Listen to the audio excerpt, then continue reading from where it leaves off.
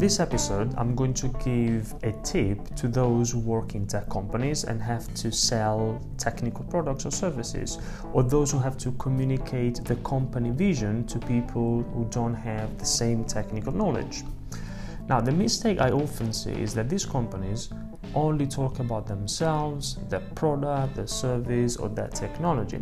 And I get that, because for them, their product is somewhat like a child. But for their communication to be effective, what they should do instead is talk about why their product, service, or technology is important and how it can help people and companies. So here's the question: why is your product important and how can it help potential customers? That's what you should be talking about. Of course, there are situations where you have to go into detail when explaining your technology.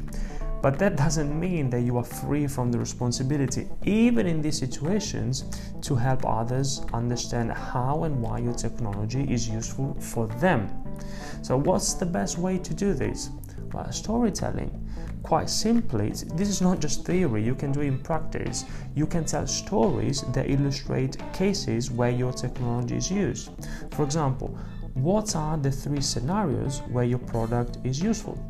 That's how you transform something abstract, like a new technology which could be hard to understand, into something concrete. And this works commercially as well. Think about it.